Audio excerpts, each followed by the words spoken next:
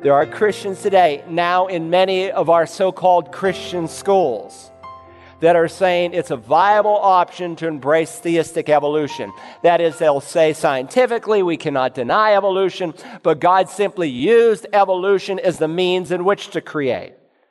The problem with that is you have death before the fall. And God is very clear that there's not death before the fall, that death enters into the world, as we've been studying in this chapter, because of Adam's sin.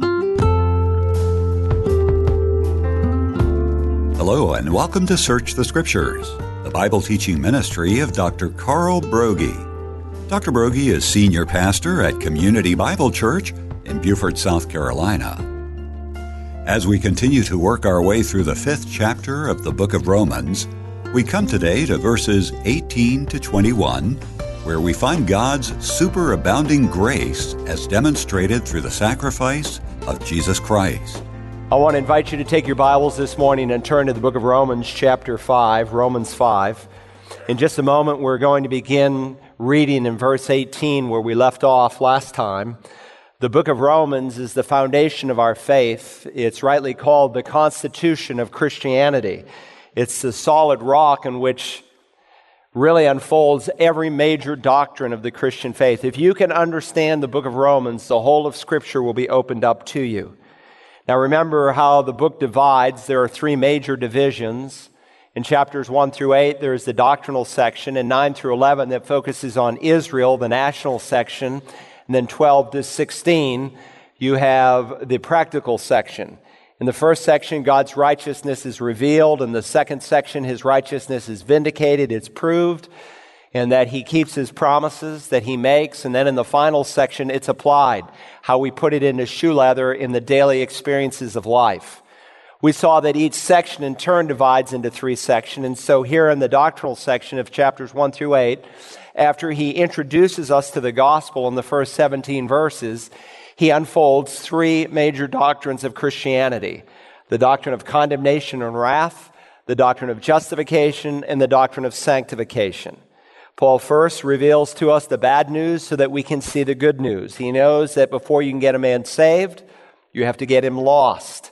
And so he spends 1:18 all the way to chapter 3 and verse 20 helping us to see that. When you come to 3:21, all the way to the end of chapter 5 where we are today, he moves into the doctrine of justification. It doesn't mean just as if you never sinned. It means just as if you had always obeyed. It's a declaration, a legal standing we saw that God gives to the sinning believer.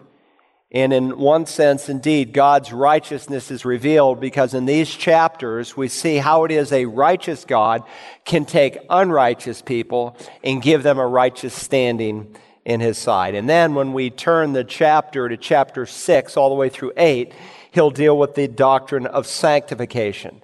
Justification deals with our position, sanctification with our practice. And in 6 through 8, He's going to teach us that Christ's death on the cross not only dealt with the penalty of sin, but the power of sin. But before He can do that, what He's showing us here in the 5th chapter is critical, because He's creating an analogy that if we can get a hold of it, we will be able to understand a second analogy that He will give us in the 6th chapter. So in chapter 3, he unfolds this righteousness that is given to us as a gift and the merits of Christ's blood. In chapter 4, he illustrates it. In chapter 5, where we are, he opens with the word therefore. And of course, he spent the first 11 verses giving us the implications of being saved, of being justified. And we spent 3 hours just on that, 3 sermons. And the second half of chapter 5, beginning in verse 12, he gives us another therefore. And in this section, he brings the doctrine of condemnation and justification together to help us to be able to understand the doctrine of sanctification in chapters 6 through 8. And so, again, he's going to help us to see that our lifestyle needs to match our position. And so here in 12 through 21, he sums up condemnation and justification so that he can apply it in the next chapter to sanctification. All right, and we saw that in this section, this last paragraph of the 5th chapter, the key word to understanding the whole text is the word one, found 11 times in 12 verses. Hopefully you have them all underlined. In verse 12, he speaks of the one man. In verse 15, by the transgression of the one, many died. At the end of verse 15, the grace of the one man. In verse 16, he says, the gift is not like that which came through the one who sinned. Then he adds, for on one hand, the judgment arose, but from one transgression, it resulted in condemnation. Verse 17, for if by the transgression of the one death reigned through the one, speaking of Adam, then at the end of the verse he speaks of life through the one, Jesus Christ. Verse 18, as through one transgression there resulted condemnation. Even so, through one act of righteousness came justification of life. Verse 19, through the one man's disobedience, and then he will speak of the obedience of the one, Christ. All right, so it's the story of two ones. The one is Adam, though never named, clearly in view, and the other one, of course, is the Lord Jesus Christ. Now, we saw in turn that verses 12 through 21 really divides into three parts. And when you study Romans, really, if you study any letter of the Bible, after a while it just begins to blow your mind. You realize no one could have ever thought this up. No man on his own could have written a document like this. And so many Christians, through the study of a book, verse by verse, their conviction deepens and grows and broadens. They know it by faith, but then they begin to know it by experience of the divine inspiration of God's Word. And it's like a puzzle that fits together so perfectly. And so in verses 12 through 21, there are three sections. First, we spend an hour on being introduced to Christ and Adam in verses 12 to 14. And then if you were here last week in verses 15 through 17, he contrasted Christ and Adam. And today, in the rest of the chapter, he will compare Christ with Adam. So let's begin reading verse 18. Follow along in your Bibles. So then, as through one transgression there resulted condemnation to all men, even so through one act of righteousness there resulted justification of life to all men. For as through the one man's disobedience the many were made sinners, even so through the obedience of the one the many will be made righteous. The law came in so that the transgression would increase, but where sin increased, grace abounded all the more. So that as sin reigned in death, even so grace would reign through righteousness to eternal life through Jesus Christ our Lord. Now, if you want to jot down a few thoughts for reflection and study this week, there is an outline there in your bulletin. And there are three comparisons that Paul makes. First, the comparison between one act affecting all. He wants to show us how one act affects all. Now, again, if you've been with us, we've talked about how so many people in our day view Adam as simply a myth. Liberal theologians, liberal Bible teachers, liberal pastors, and by liberal I mean people who don't ascribe to what God plainly says, they're lost. They will say that the creation accounts and the fall of man in the first 11 chapters are just a lot of story and hogwash. Some will come out just straight on, and they'll say this is just something that some man dreamed up. And they'll either say it's not accurate or it's not historical, or sometimes if they want to keep their job in a denomination that was once conservative to be more conciliatory, they'll say it was simply a parable that teaches us some spiritual lesson. But that's clearly not the picture from either the Genesis account or the rest of Scripture. For instance, when you come all the way to the last book of the Bible, it speaks of the serpent of old and it speaks of the tree of life. The serpent of old, who is the devil. In the Revelation, as John has given this one revelation, it's not revelations, but revelation. It's one revelation given by Jesus to John, and there in the Revelation, he takes us all the way back to the first book in the Bible, when that slimy, slithering devil was there in the garden enticing man. He will also speak in the Revelation of the tree of life, and how we will literally, physically, in the New Jerusalem, eat from the tree of life, the tree that God had intended for Adam to eat. So Romans 5 is a meaningless argument if Adam was not a real person. And so some scholars will say, and I have in quotation scholar, that the word Adam simply means man. And it is true that the word Adam, Adama is the Hebrew word for earth or soil or dust. Adama, from the earth, Adam was made. And they will underscore that in many passages of the Old Testament, the word Adam just means man or mankind. And they're right, it does in many passages. But in other passages, it's the name of the very first man who ever lived and walked upon the earth. And so the liberal must equally say, if he rejects the historicity of Adam, he must reject the historicity of Christ, that he was a real person who literally walked upon the earth, because the two are so intertwined, it is impossible to separate them. And so again in verse 18, through one transgression there resulted condemnation. Speaking of Adam's work, through one act there resulted righteousness. And so Jesus spoke of Adam and Eve as real living persons. He quotes the Genesis account when he describes the purpose of marriage, when he says, for this reason a man shall leave his father and cleave to his wife, and the two shall become one.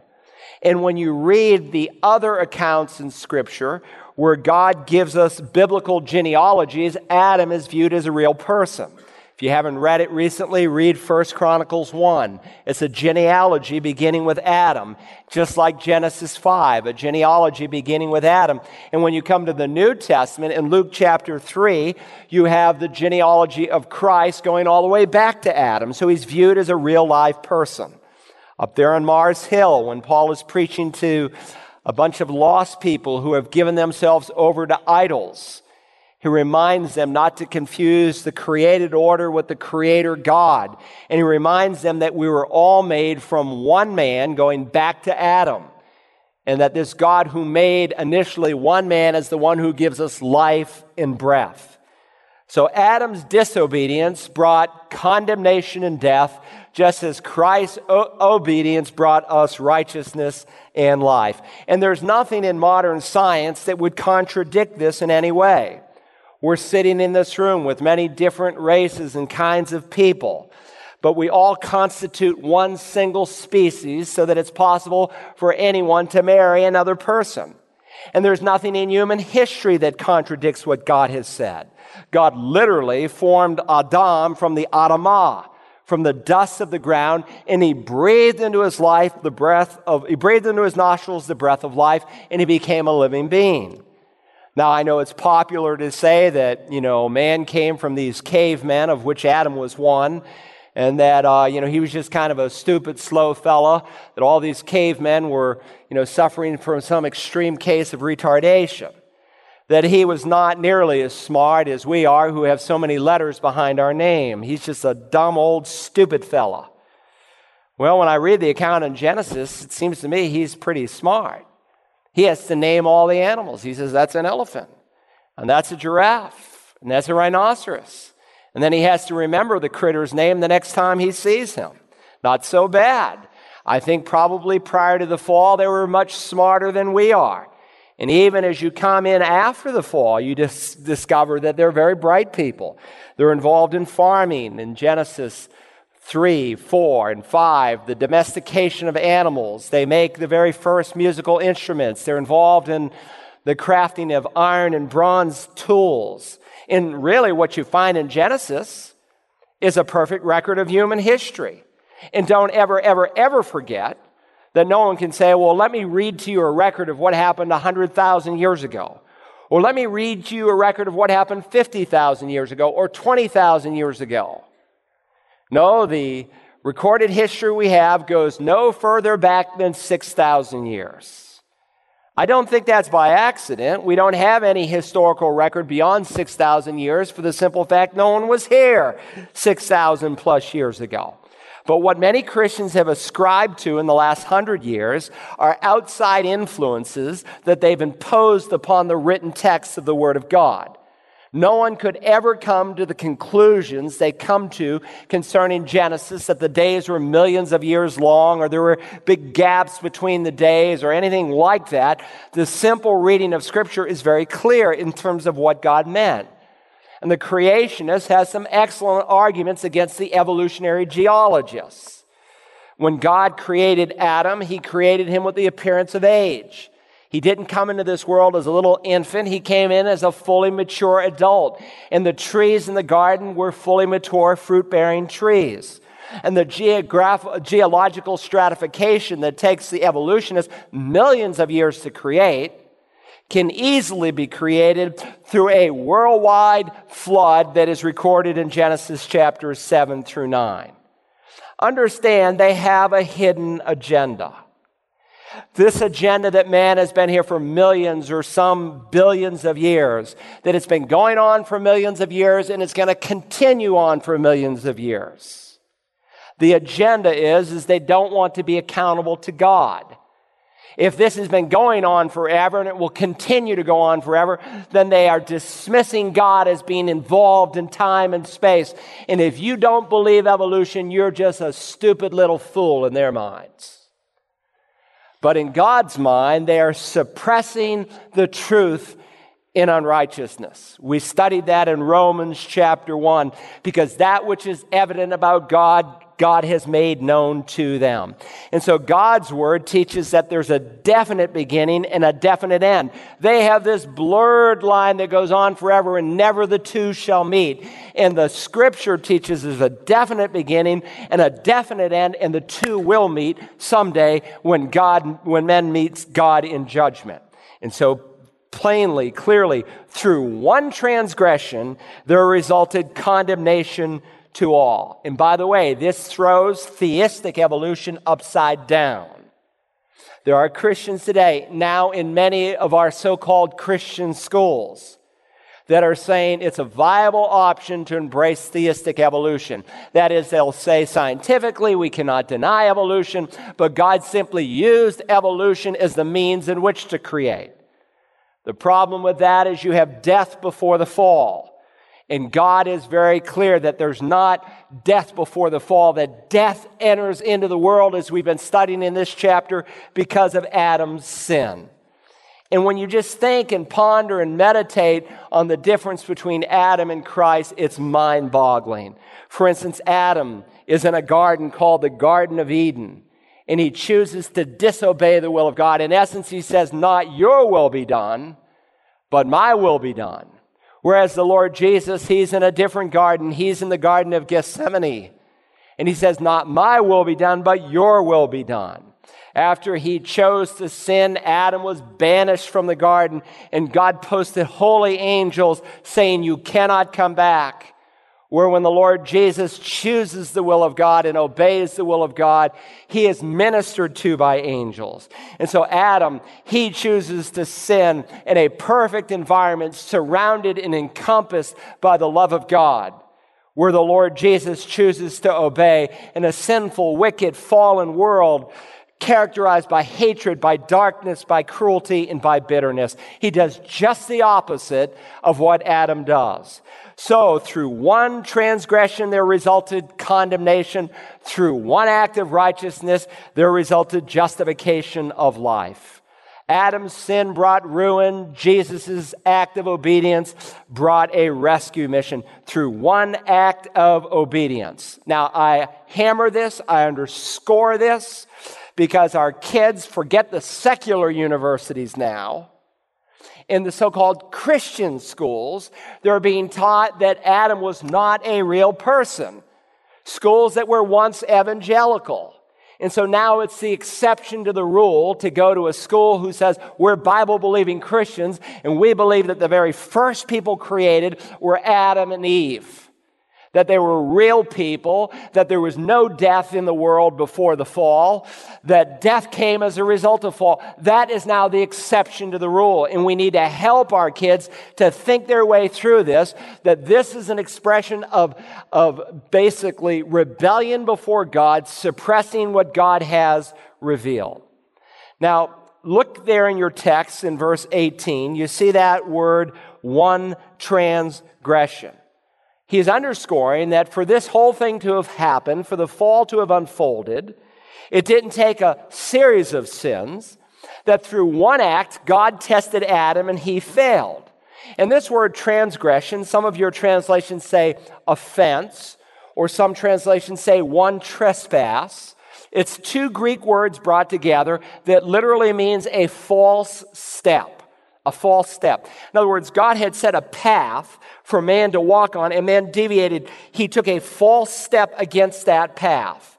God had marked out the path for Adam to walk on. You can eat from any tree you want, but don't eat from the tree of the knowledge of good and evil, or you will die. He told him how far he could go. He drew a line in the sand, and Adam stepped over that line, and there resulted condemnation to all men. On the other hand, by comparison, through one act of righteousness, there resulted justification of life to all men.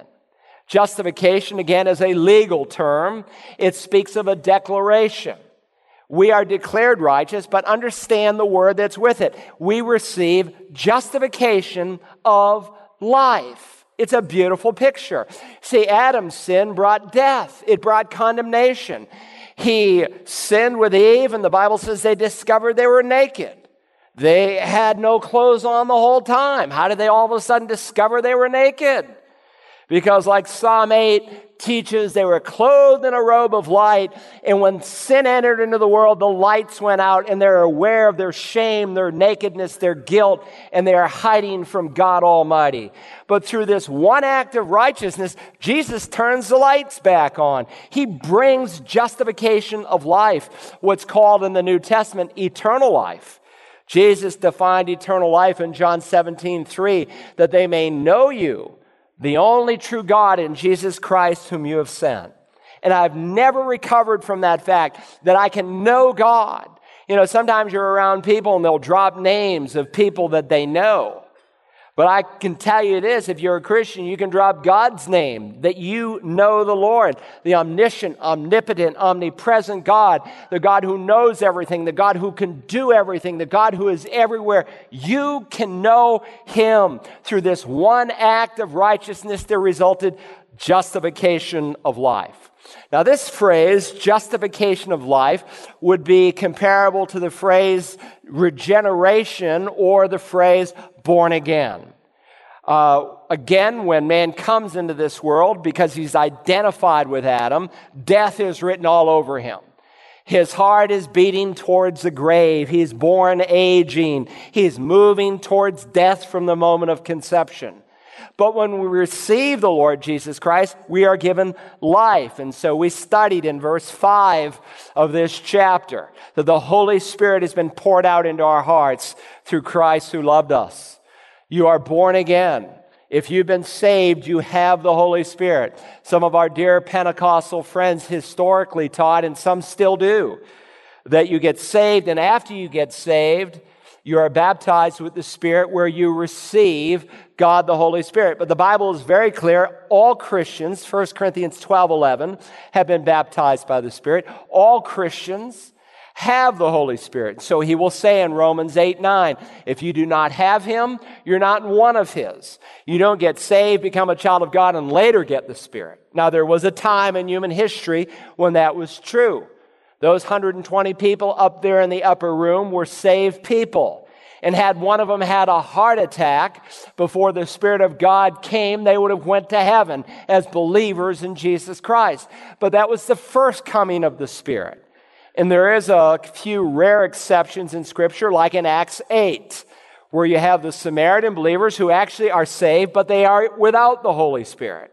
Because God, not wanting to have two churches, a Jewish church and a Samaritan church, Samaritans being those half-breeds who are despised, He waits until the apostles come down and lay hands on them, authenticating that they have the same deal that the Jewish people have, and they are given the Holy Spirit. But by the time the epistles are written, God is crystal clear. You, having listened to the message of truth, the gospel of your salvation, having believed, you are sealed with the Holy Spirit of promise. So you hear, you believe, and you are sealed with the Holy Spirit of promise, just as verse 5 indicates.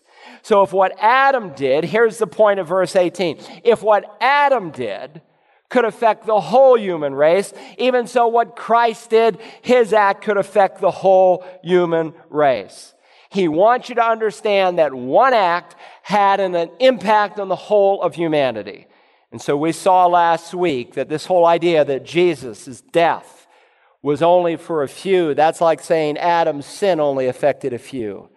No, Adam's sin affected all, just as Christ's death affected all. The atonement was not for a particular group of people. It was not for a limited group of people. It was for all. All means all. That's always what all means. It means all right? So the very first thing is the comparison of how one act affects all. Secondly, I want you to see the comparison of how one act changes all. How it changes all. Look now, if you will, in verse 19. For as through the one man's disobedience, the many were made sinners, even so through the obedience of the one, the many will be made righteous. Now there's two expressions here. One speaks of those who are made sinners, and the other expression, those who are made righteous. And understand, when God describes man as being made a sinner, when he's looking at Adam, and we were in and with Adam, it doesn't mean that that God created a being who was sinful. No, everything that God made was good. God didn't create evil. He didn't even create the devil as the devil.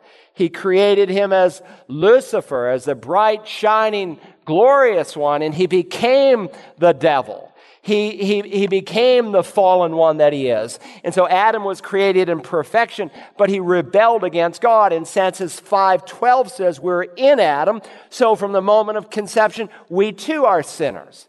And so when the text says that some are made righteous, neither is he saying that everyone who is saved never sins again. No, that's obviously not the case. So what exactly is Paul saying here? He's speaking of your standing. You are either identified in Adam, made as a sinner, or you are in another realm, identified in Christ, made as righteous. And there's nothing in between. Throughout Scripture, you're either saved or you're lost. You're either one of Christ's sheep or you're one of Satan's goats. You're either in the kingdom of light or you're in the kingdom of darkness. But there is no in between. And so this morning, everyone listening to my voice, you're either in God's sight made sinful or you are in God's sight made righteous. God's free gift of salvation, like any gift, must be accepted before it can be possessed. Have you accepted the gracious gift of everlasting life? If you'd like more information, visit our website at searchthescriptures.org and click on the slide, Would You Like to Have God as Your Friend? In that message, Pastor Broggi explains about sin, separation, and salvation. And if you'd like to listen to today's message again, just click on the Resources tab and under Series, find the book of Romans, then click on program ROM26, entitled God's Superabounding Grace.